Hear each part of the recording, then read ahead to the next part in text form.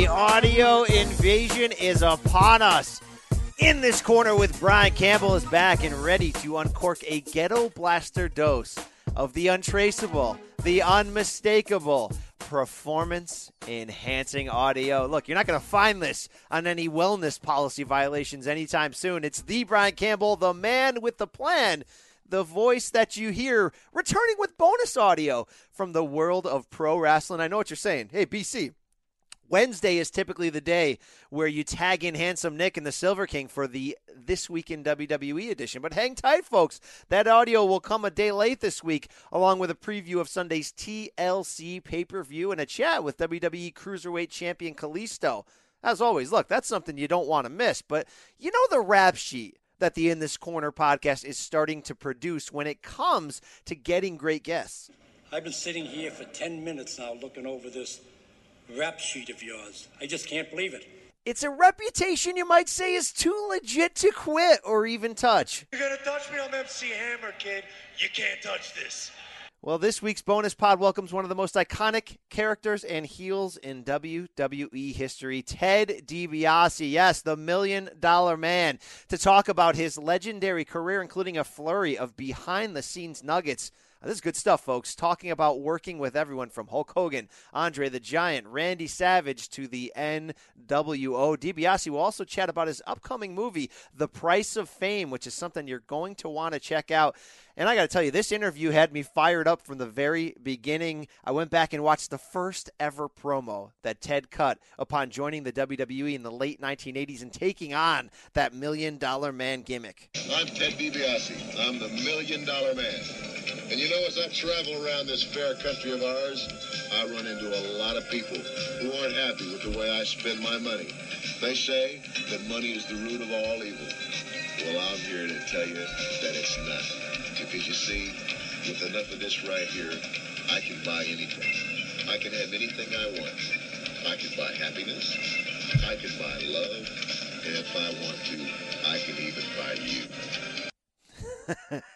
How do you not get fired up for that? Great stuff from a true legend of the business. But before Nick Kostos and I toss it on over to Ted, let me remind you to let your voice be heard regarding the In This Corner podcast. If there's something today that you hear that you like, if you see something, say something. Please head on over to Apple Podcasts, subscribe, rate, review. Hey, shout us out on social media using that hashtag InThisCorner. Also, check out the other offerings from the podcast this week, not just the aforementioned This Week in WWE show featuring that interview with Kalisto, but we had one heck of a boxing show earlier this week as Rafe Bartholomew joined me to address the state of the junior welterweight division. junior middleweight. After a wild weekend of fights, a trio of championship bouts on Showtime. We also chatted with WBC 154-pound champion Jermell Charlo, who pulled no punches in talking about his pursuit of all four belts. You're going to want to hear that. But now it's time for ITC's version of a TED Talk. Yes, as the one and only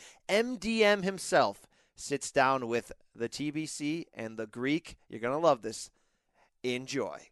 If you don't think I'm fired up for our guest this week, well, you don't know me. We are pleased to welcome in, for my money, and believe me, that pun was intended, the greatest heel of my 80s prime pro wrestling fandom. Everyone has a price for the In This Corner podcast, and they also had a price for the $1 Million Man. It's Ted DiBiase. Welcome to the show. I won't attempt to butcher your iconic evil laugh, Ted, because I'm afraid of what it'll do to my vocal cords. But the pleasure is all on this side of the microphone to have you here. Thanks so much. And I tell you what, it's an extreme pleasure to be with you guys. And since you don't want to try it, I'll give it a go. Yeah, how's that? That was everything we would have wanted. Ted, you've got a really, really incredible movie out, The Price of Fame, the story of Ted $1 Million Man DiBiase. The movie will open nationwide for one night only on Tuesday, November 7th at 7 p.m. local time at over 600 select movie theaters nationwide. The tickets can be purchased. More info can be found at fathomevents.com. Ted, I had a chance to screen the film, and I want to tell you outright, I really enjoyed it. But here's what struck me most, and I think why I think people will be so moved about it. It's not just like a retrospective of your life and career in wrestling with, interviews with all the big names, video highlights, all that. That stuff is there. Not just also a focus on, let's say, the impact of the spiritual shift in your life through finding Jesus Christ. but there was something there deeper, something there about fathers and sons and grace and forgiveness that touched me, made me want to pick up the phone and call my own dad in all sincerity. Was that part of your mission and the message you wanted to get over in this film? Absolutely. My dad had, which was a stepfather, had such an impact on my life. Mike DiBiase came into my life when I was 5, and I had him for 10 years. And, my dad was not only a professional wrestler, but he had a storied career at the University of Nebraska. He, he lettered 8 times, 4 years in football, 4 in wrestling, was the heavyweight conference champion 3 consecutive years. And he's a kid who came out of, an ethnic neighborhood, very, DiBiase's Italian, so South Omaha, Nebraska, ethnic neighborhood. And one of the things he always told me when I was young was, he said, son, he says, don't follow the crowd and do what everybody else is doing. That's easy. That takes no courage. He said, be a leader, not a follower. Be the head, not the tail. He said, and if you're willing to work hard, you can be anything you want to be if you're willing to pay the price. And so that always stuck with me. And, even after his death, it stuck with me. And of course, as you see the story, and I don't want to give the whole story away, but, I rose to fame in the wrestling industry, by doing all the things my dad encouraged me to do. But I got caught up in the whirlwind of being famous, and kind of like that old rock and roll song, drugs, sex, and rock and roll. We on the world like rock stars, literally, not just city to city and state to state, but country to country. And in the midst of all that, I fell. And when I was confronted with the fall, when my wife confronted me, I had to take a hard look in the mirror, and I mean, it's just almost instantaneous. It's like, I have put at risk the most important things in my life, all for the sake of stroking my ego. And that's hard to face. But I did. And that's, and again, going forward, whether you are a person of faith or not, whether you're a Christian or you're not, there's something in this film for you. And I'm hoping that people can walk away from this film realizing that, they're making money and having a lot of good things. They'll satisfy you for a little while, but in the long run, you're not going to find happiness and peace in your life with that stuff. I have realized that nothing brings me more satisfaction and peace in my life, but to know, people have put it to me this way. They said, Ted, are you really a multimillionaire? And I go, no, I'm not. And I said, but here's what I have. I have the love and respect of my wife today. I have the love and respect of my children today. And I have the unbelievable pleasure and privilege to watch my grandchildren grow up. And man, you just can't put a price tag on that. Absolutely. And the key to this whole film that I kind of want to ask you is there's really deeply personal stuff here. You sort of mentioned all the good and bad. The sins are out front of maybe some of the stuff you got yourself caught into while living this life. Your son, Ted DiBiase Jr., which we know, of course, is a former WWE superstar, also plays a big role in this film. What were the conversations like beforehand with you and your family about being so open and putting this out there to the world? Well, again, it's transparency, and a lot of people wouldn't do this. But what I have come to understand, again, I've been in a ministry for 17 years. I've been telling this story that's now going to be seen visually for many, many years. And one of the things that I get complimented on by men all the time is that transparency. Some of them are amazed, and some of them are like, oh my gosh, you were so transparent, so, vulnerable. And you put a bunch of women in a room, and, you give them 20 minutes and they're pouring out their lives to each other. But a bunch of men, pride holds them back. Their life might be falling apart, but they're not gonna, cough it up. But, when I came to that place of brokenness in my life where I realized that I had put the most important things at risk, and had been so selfish. I did an about face, and again, I went back to the values that I was raised on, and realized, I can use this to help a lot of other people. And so, yeah, it's, you're putting it out there for the world to see, but I think the payoff is huge. Ted, I'm sure that you get this a lot from people around my age. Ryan's a couple years older than me. I'm 34, where you were one of the soundtracks of my childhood and many other people. And I think that's probably pretty cool, right? I mean, grew up watching you. You were one of the larger than life, colorful figures of that the late 80s, mid 80s, early 90s run in WWF. And obviously your career extended past that, but that was my childhood. And that's what I identify with. And it's so cool to be talking with you now. And I'm sure you get that a lot. And one of the things that I think was so unique about you and your character and the way you portrayed yourself, you had one of the greatest entrance themes in the history of professional wrestling. I am not embarrassed, but proud to say that I know all the words to it, and I could do it right now. I won't, but I could do it right now. How did that come about? Because this was in an age, right, where I know Michaels ended up doing it later, singing his theme song, but you talked out the lyrics to your theme song, the famous "Money, Money, Money" at the start that me and all my friends loved. How did that come about? The process of your theme music ended up being the way that it turned out to be. Well, what's really amazing, and I don't know how many people know this, but not only my theme music, but a number of the other entrance songs that you heard were written and done by Jimmy Hart, including mine. Jimmy Hart came up with the lyric and came up with the words, and we went in and produced it, and they said, well, you're going to sing your own song. I said, I might talk my song, but what's really funny is my biological father was a singer, and I couldn't carry a tune if it had handles on it. But yeah, Jimmy Hart wrote that, and he wrote a number of them. I think he wrote Hulk Hogan's entrance, and several others.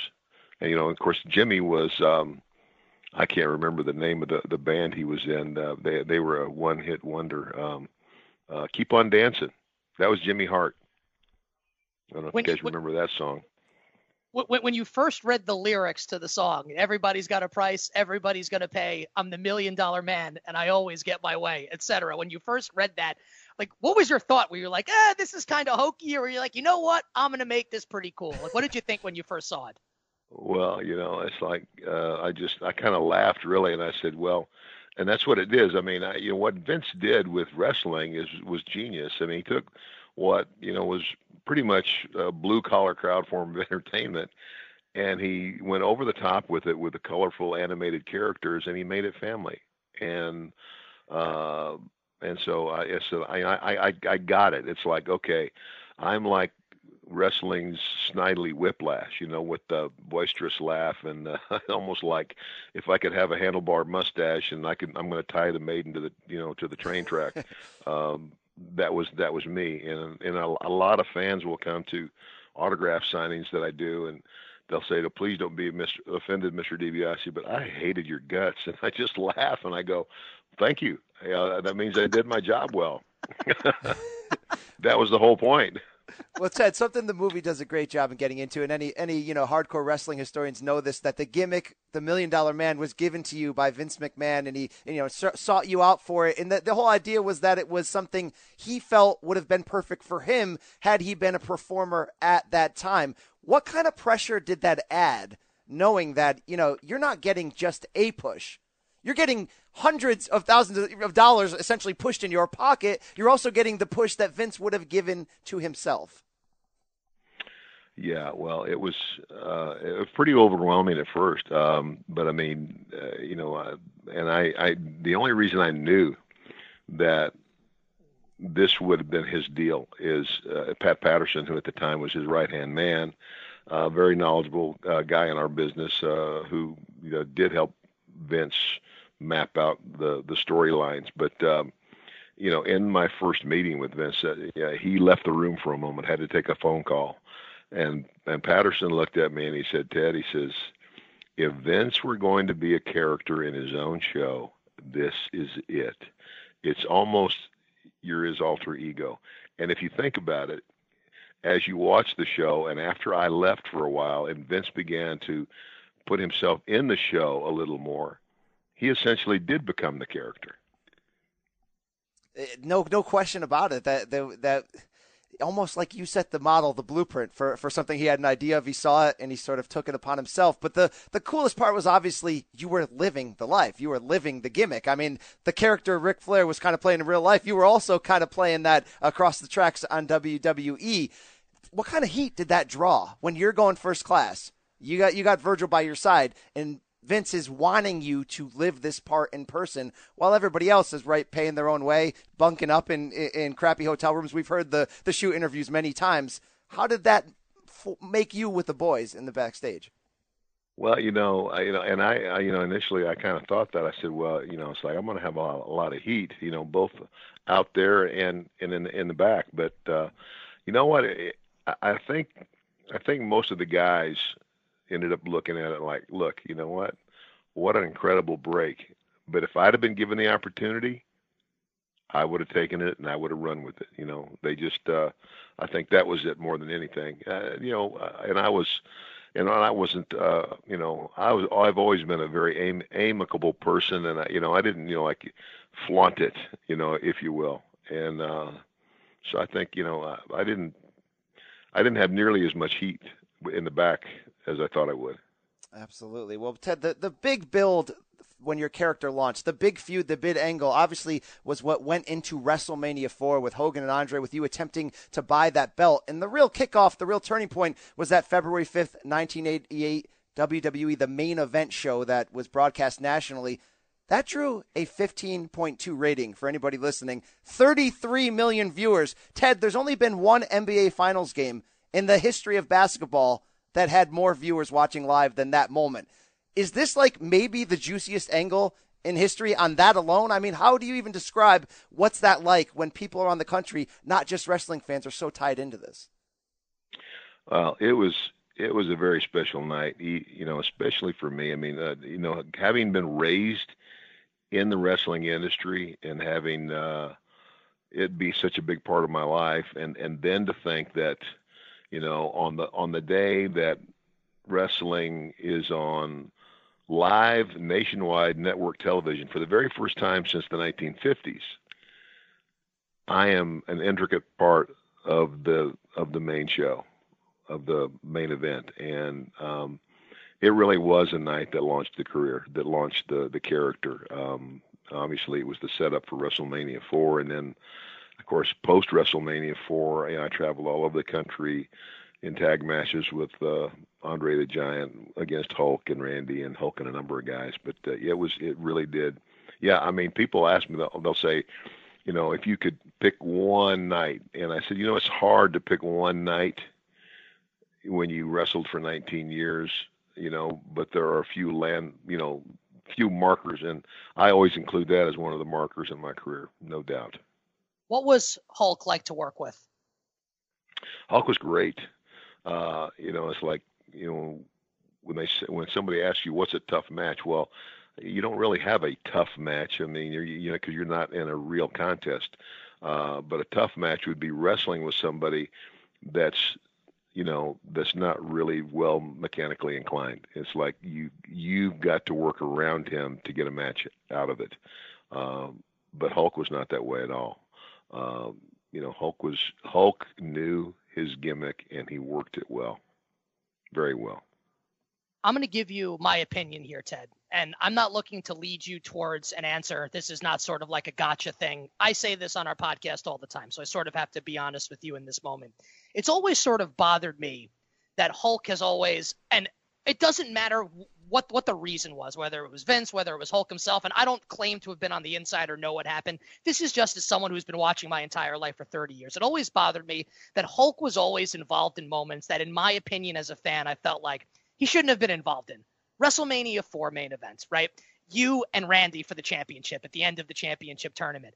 I remember watching it in the aftermath and thinking, why did Hulk have to get involved at the end of that match? Why couldn't it have just been Randy and Ted? Why couldn't they have had their moment? And then after Randy won, why did Hogan have to get in the ring and celebrate with Randy? Why couldn't it have just been Randy? Did you ever harbor any of those? And again, I'm not trying to get you to say something like lead you towards something here. This is just honestly my opinion. I've always wanted to ask this question. Was that anything that ever bothered you, that sort of thing? Because I watched it and I was like, damn, like, come on, man. No, it never bothered me because I got it. I mean, it's like, at that time, it's kind of like people have asked me, like, well, how do they determine who's going to be the winner and the loser and all that? And I said, well, it's like, how did they determine who's going to be a star in a movie? It's based on how that actor or actress projects a character and the amount of charisma that they have. And Hogan had it. And Hogan was the guy, just like after Hogan, was Ultimate Warrior for a while. And then you had, Stone Cold, and then you had The Rock, bigger than life people, but he was the guy at that time. And so the storyline, again, it still revolved around him because he was the biggest draw. It's like, that's why there was a lot of tag team matches, Hulk Hogan and Randy Savage against me and Andre, because in a lot of markets, we wouldn't have done as well if it had been just Randy versus Ted. Just that's because of the size of the characters that Hogan and Andre both had. And it's kind of like the rub. It's like when a new actor comes on the scene and they see potential and you see him in the movie, and then the next thing you know, he's a co-star along some big name. Well, that rub is helping to elevate him to the next level, and that's what they were doing. Ted, what was Andre like behind the scenes, Ted? Andre was great. Andre was a gentle giant. A lot of people, one of the questions I was asked, if you heard that Andre was very hard to deal with, in the latter years. And I said, well, here's what you don't understand about Andre. I mean, the guy was 7 feet 4 inches tall, weighed 450 pounds, and he was always looking for comfort. I mean, here's a guy who everywhere he goes, it's kind of like, Andre always flew first class. I mean, number one, he couldn't get in a coach seat, but even sitting in a first class seat, because of his size, he wasn't that comfortable. And, and then you add celebrity to it, and then you add the celebrity of being that guy, that was seen by, most of the country, and now he's a bigger star. Where's he hide? I mean, it's like, I could probably put on a hat and sunglasses and sneak through a lot of places unseen and unnoticed. Where is Andre the Giant going to hide? There's nowhere for him to hide. And so he was constantly bombarded. And I remember when I was traveling with him, we would go back to a hotel, and he had somebody else that traveled with him that took care of a lot of his needs. But we would go and we would eat, and I can't tell you how many times people would come right up to the table. And where's the one place you don't want to be bothered? When you're eating dinner, especially if you're off in the back, and especially if you seem to be with friends and what have you. But some people just don't know better. And Andre tried to be polite. He says, you wait for me out front. And it was amazing. I mean, I remember one woman who just went off like, well, I spent all this money and I bought tickets and I bought all this merchandise. And I looked at her and I said, lady, and you got exactly what you paid for. What you paid for doesn't give you the right to infringe on a man's private time. No. And so that became a problem for Andre. And I think people need to give him a little more grace, because he was just constantly bombarded. And if it was getting old to me, I couldn't imagine how he was handling it all the time. No, absolutely. There's a documentary in the works by HBO on Andre the Giant. There's going to be a lot more that we get to hear some stories on such an incredible character in person. And I mentioned that night in Indianapolis that launched that feud heading into WrestleMania 4. That was such a big moment. Hogan had never been pinned, clean like that, and the controversy, the twin referees. But then you have that match at 4 with Savage, and he's such a reputation for behind the scenes being such a stickler, planning out matches piece by piece, inch by inch, move by move. That match only got 10 minutes because it ended a tournament, but that was really maybe physically his absolute prime, probably yours as well. What was the build like for you behind the scenes with him, knowing how passionate he can be and making sure every inch is perfect? Well, and I've shared this with some other people, and I found that out, which actually kind of surprised me about Randy because, like me, he was a second generation. He'd grown up in the business, and old school. The only thing you knew for certain was the way it was going to end, the finish, and maybe you would know because you had some history just how it was going to start, but everything else was generally called on the fly. And I don't know, Randy was just that way. I mean, I don't know if it was like insurance for him to map things out. And all I asked him in the dress, I said, Randy, I said, I know how you like to do things. And I said, I'm more than happy to do that. Just give me this liberty. As we're going out there and reading the crowd and feeling the crowd, please just give me the latitude that if as we're going, I feel something. It's kind of like, and let me call a spot. We're going to come back to this. We're always going to come back to the plan, but let me call a spot. And he just, kind of looked at me, and then he looked over at Elizabeth, who was sitting there. And Elizabeth said, Randy, you can do that. And he looked at me and goes, okay, brother, I can do that. and then the best match that Savage and I ever had, I think. Now that was pretty good. I mean, the WrestleMania 4 was good, but we had in the matches we had after that, we were double booked. We were in Baltimore on a matinee show, and then we were in a cage match in Madison Square Garden that night. So they put us on early in Baltimore, and races to the airport, the Learjet into LaGuardia, limousine to the Madison Square Garden, and then we're running in the dressing room and lacing our boots, and so we didn't have time. We did not have the time to sit down and do what Randy likes to do.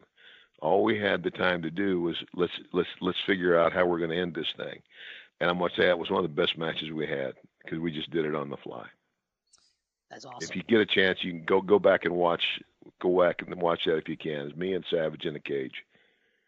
Matter of fact, it was so good that at the end, the deal was like, it's whoever leaves the cage wins. So you either climb out or you go through the door. And it got so heated that a fan actually jumped the barricade and climbed up the fence along with Virgil. That was pretty funny. Your character, so iconic. Your music, so iconic. The laugh, so iconic. The $1 million belt, so iconic. Who came up with the idea for the $1 million belt? Do you still have the original $1 million belt? I was approached just prior to WrestleMania 4 because, of course, the lead in was the Saturday Night Main Event. And, I guess there was some thought of course, me winning at WrestleMania 4 and then having the run with Hogan just like that. Well, that's kind of one of the things. That's pretty much what everybody was expecting to happen because of the way they were building my character. So Pat Patterson said to me, he said, Ted, think about this. He says, what if we change this up and you don't win? It blows up in your face. You don't win the tournament. And so since you now don't have the title, you create your own title. Yes. And as soon as he said it, I went, do it. I said, because that will put more heat on me. You think about the arrogance of a guy who's like, well, I don't need your stinking title. I just create my own, declare myself the $1 million champion, and here we go. And it did. It got me a ton of heat. And the belt. Now the belt, the actual belt, is in the safe in Stamford, Connecticut. Vince McMahon had that belt designed and made at Betteridge Jewelers in Connecticut. What am I trying to think of? The most expensive place in the world to live. Greenwich. Where he lived. Greenwich. Yeah, in Greenwich, Connecticut. So, And this guy, Terry Betterich, is legitimately a world-renowned gemologist and this big jewelry store there in the middle of Greenwich. And so they designed this belt. There are 700 stones in the face of the belt, and they're not diamonds, but they're all cubic zirconium, which means they're almost a diamond. And I don't know what almost a diamond means, but I know this back in 1987, they were like $50 a piece times 700. There's 35 grand. And so they estimated the value of the belt then at about 40 grand. Wow. Somebody calculated that today in today's market with the inflation of everything, they've estimated its value at about 200 grand. So I don't have that belt. I have a traveling replica that I carry with me everywhere and take pictures with. Ted, your transparency and your candor is unbelievable. So I'm hoping that we get an honest answer to this question. That was fascinating what you just said, that Pat sort of came to you. Pat Patterson was like, how about instead of you going over in the main events of WrestleMania 4 and winning the belt, we'll do this instead. And you said, that's a great idea. It'll put more heat on my character. I'll be honest with you. If it were me, I would be like, screw the belt. I want to go over to WrestleMania and I want to run with the world championship. Is that a decision? And I feel like you made it for the right reasons. Is that a decision that you ever look back and regret? And maybe you could have said to Pat Patterson, no, I think we should go along with the original plan, and you would have had that run with the strap. Well, no, I mean, again, it's a business, and it's a business that I grew up in. So in reality, wrestling championships are really they're props, and obviously, you're going to want to have significant people carrying those titles, so they have that kind of value. But at the end of the day, what is best for the business and what is going to make us the most money, and that's the way that I tried to look at it all the time. There's a second generation wrestler speaking right there. Exactly. Yeah. There you go. Absolutely. Ted, you've been so generous with your time. One quick one on the way out. You were also the fourth member of the NWO in 1996. I don't know if everybody remembers this as quickly. The original spokesperson for the group before Eric Bischoff. Obviously, that was a company run a lot different from WWE. But what's your best memory from those days? You were not wrestling at the time, but you were still a large presence when Hogan, Nash, Hall did, something that really changed the business at a key time. Well, it's just one of those things. When I left the WWF at that time, I really wasn't unhappy with the company. It was just that Vince had put me back on the road in terms of, I was on the road now. Before, when I first went back to work, I was a manager and a commentator, which didn't require me to be on the road. But Vince wanted to put me on the road with Sid Vicious, and then I think with Steve Austin. With Sid, I don't know, probably more to help Sid keep his oars in the water. But it was just, based on what had happened in my life and, me reestablishing the strength in my family and what have you, being on the road was a bad place. It's kind of like if you want to stay sober, stay out of the bar. So if you want to stay out of the trouble, Ted, stay off the road.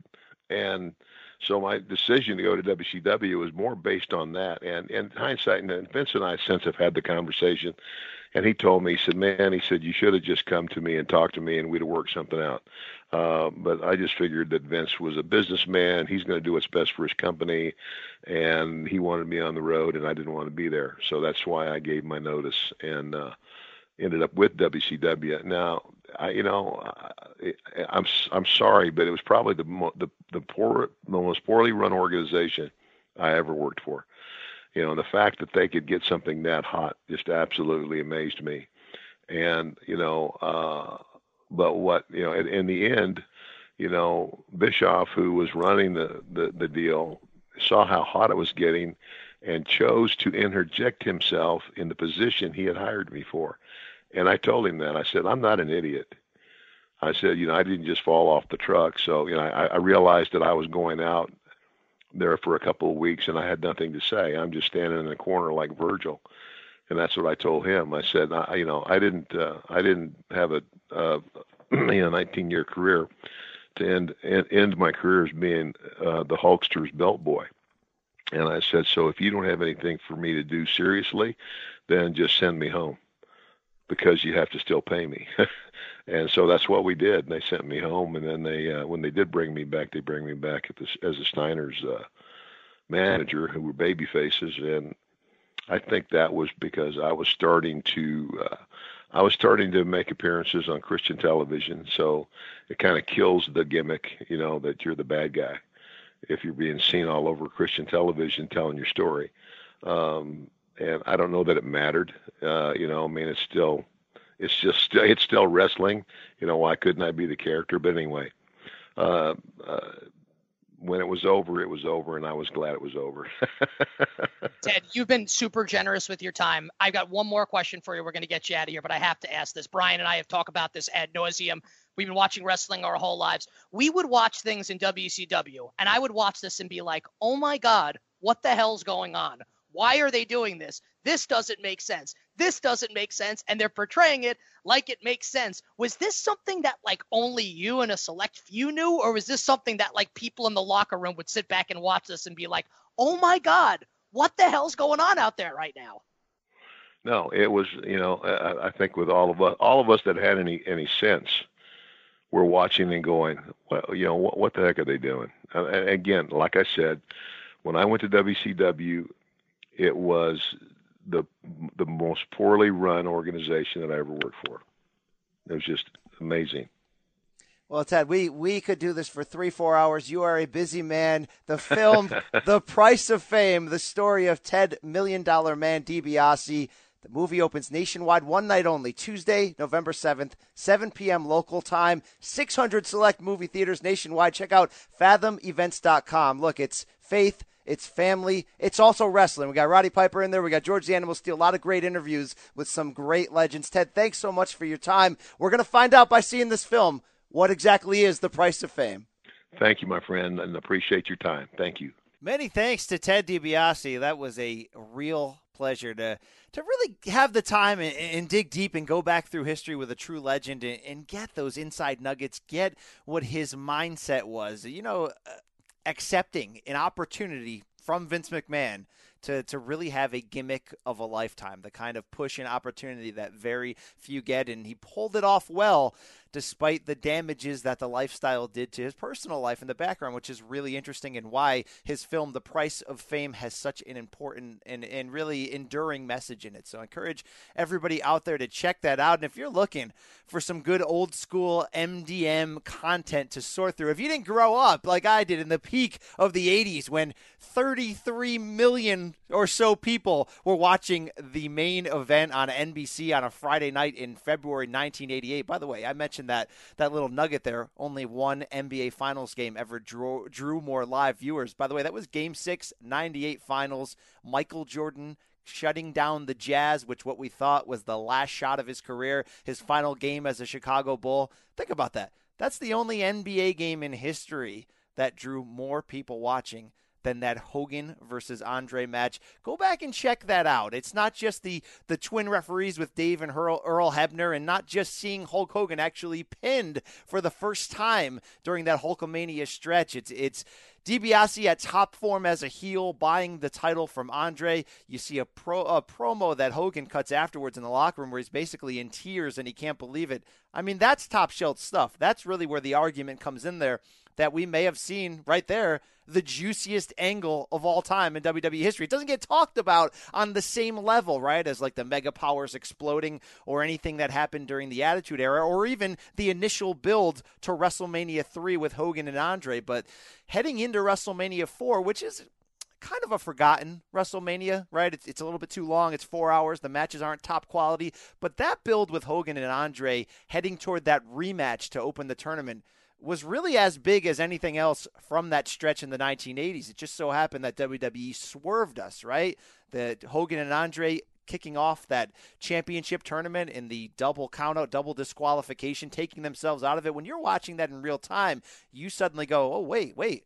Hogan and Andre are out. They're not leaving this pay-per-view with the title. What's going to happen here? Is it going to go to Savage? Is it going to go to DiBiase? It really created some real intrigue. And while DiBiase and Savage only had 10 minutes in that main event of WrestleMania 4, which was aforementioned during the interview, That's really good time capsule to see how good both superstars are. Go back and watch that 9-10 minute match there with Hogan interrupting in the finish to give Savage the belt. You're seeing top prime Ted DiBiase, top prime Randy Savage in the ring. Very, very great stuff, which kicked off that very memorable run for Ted DiBiase. So thanks again to Ted for joining us on In This Corner. And a final reminder, one day late, it's coming, but you're going to enjoy it. Our This Week in WWE podcast, looking back at what happened on Raw and SmackDown, looking ahead to Sunday's TLC pay-per-view. We got a great chat with Kalisto. We got the Silver King. We've got the Greek, the handsome one, Nick Kostos.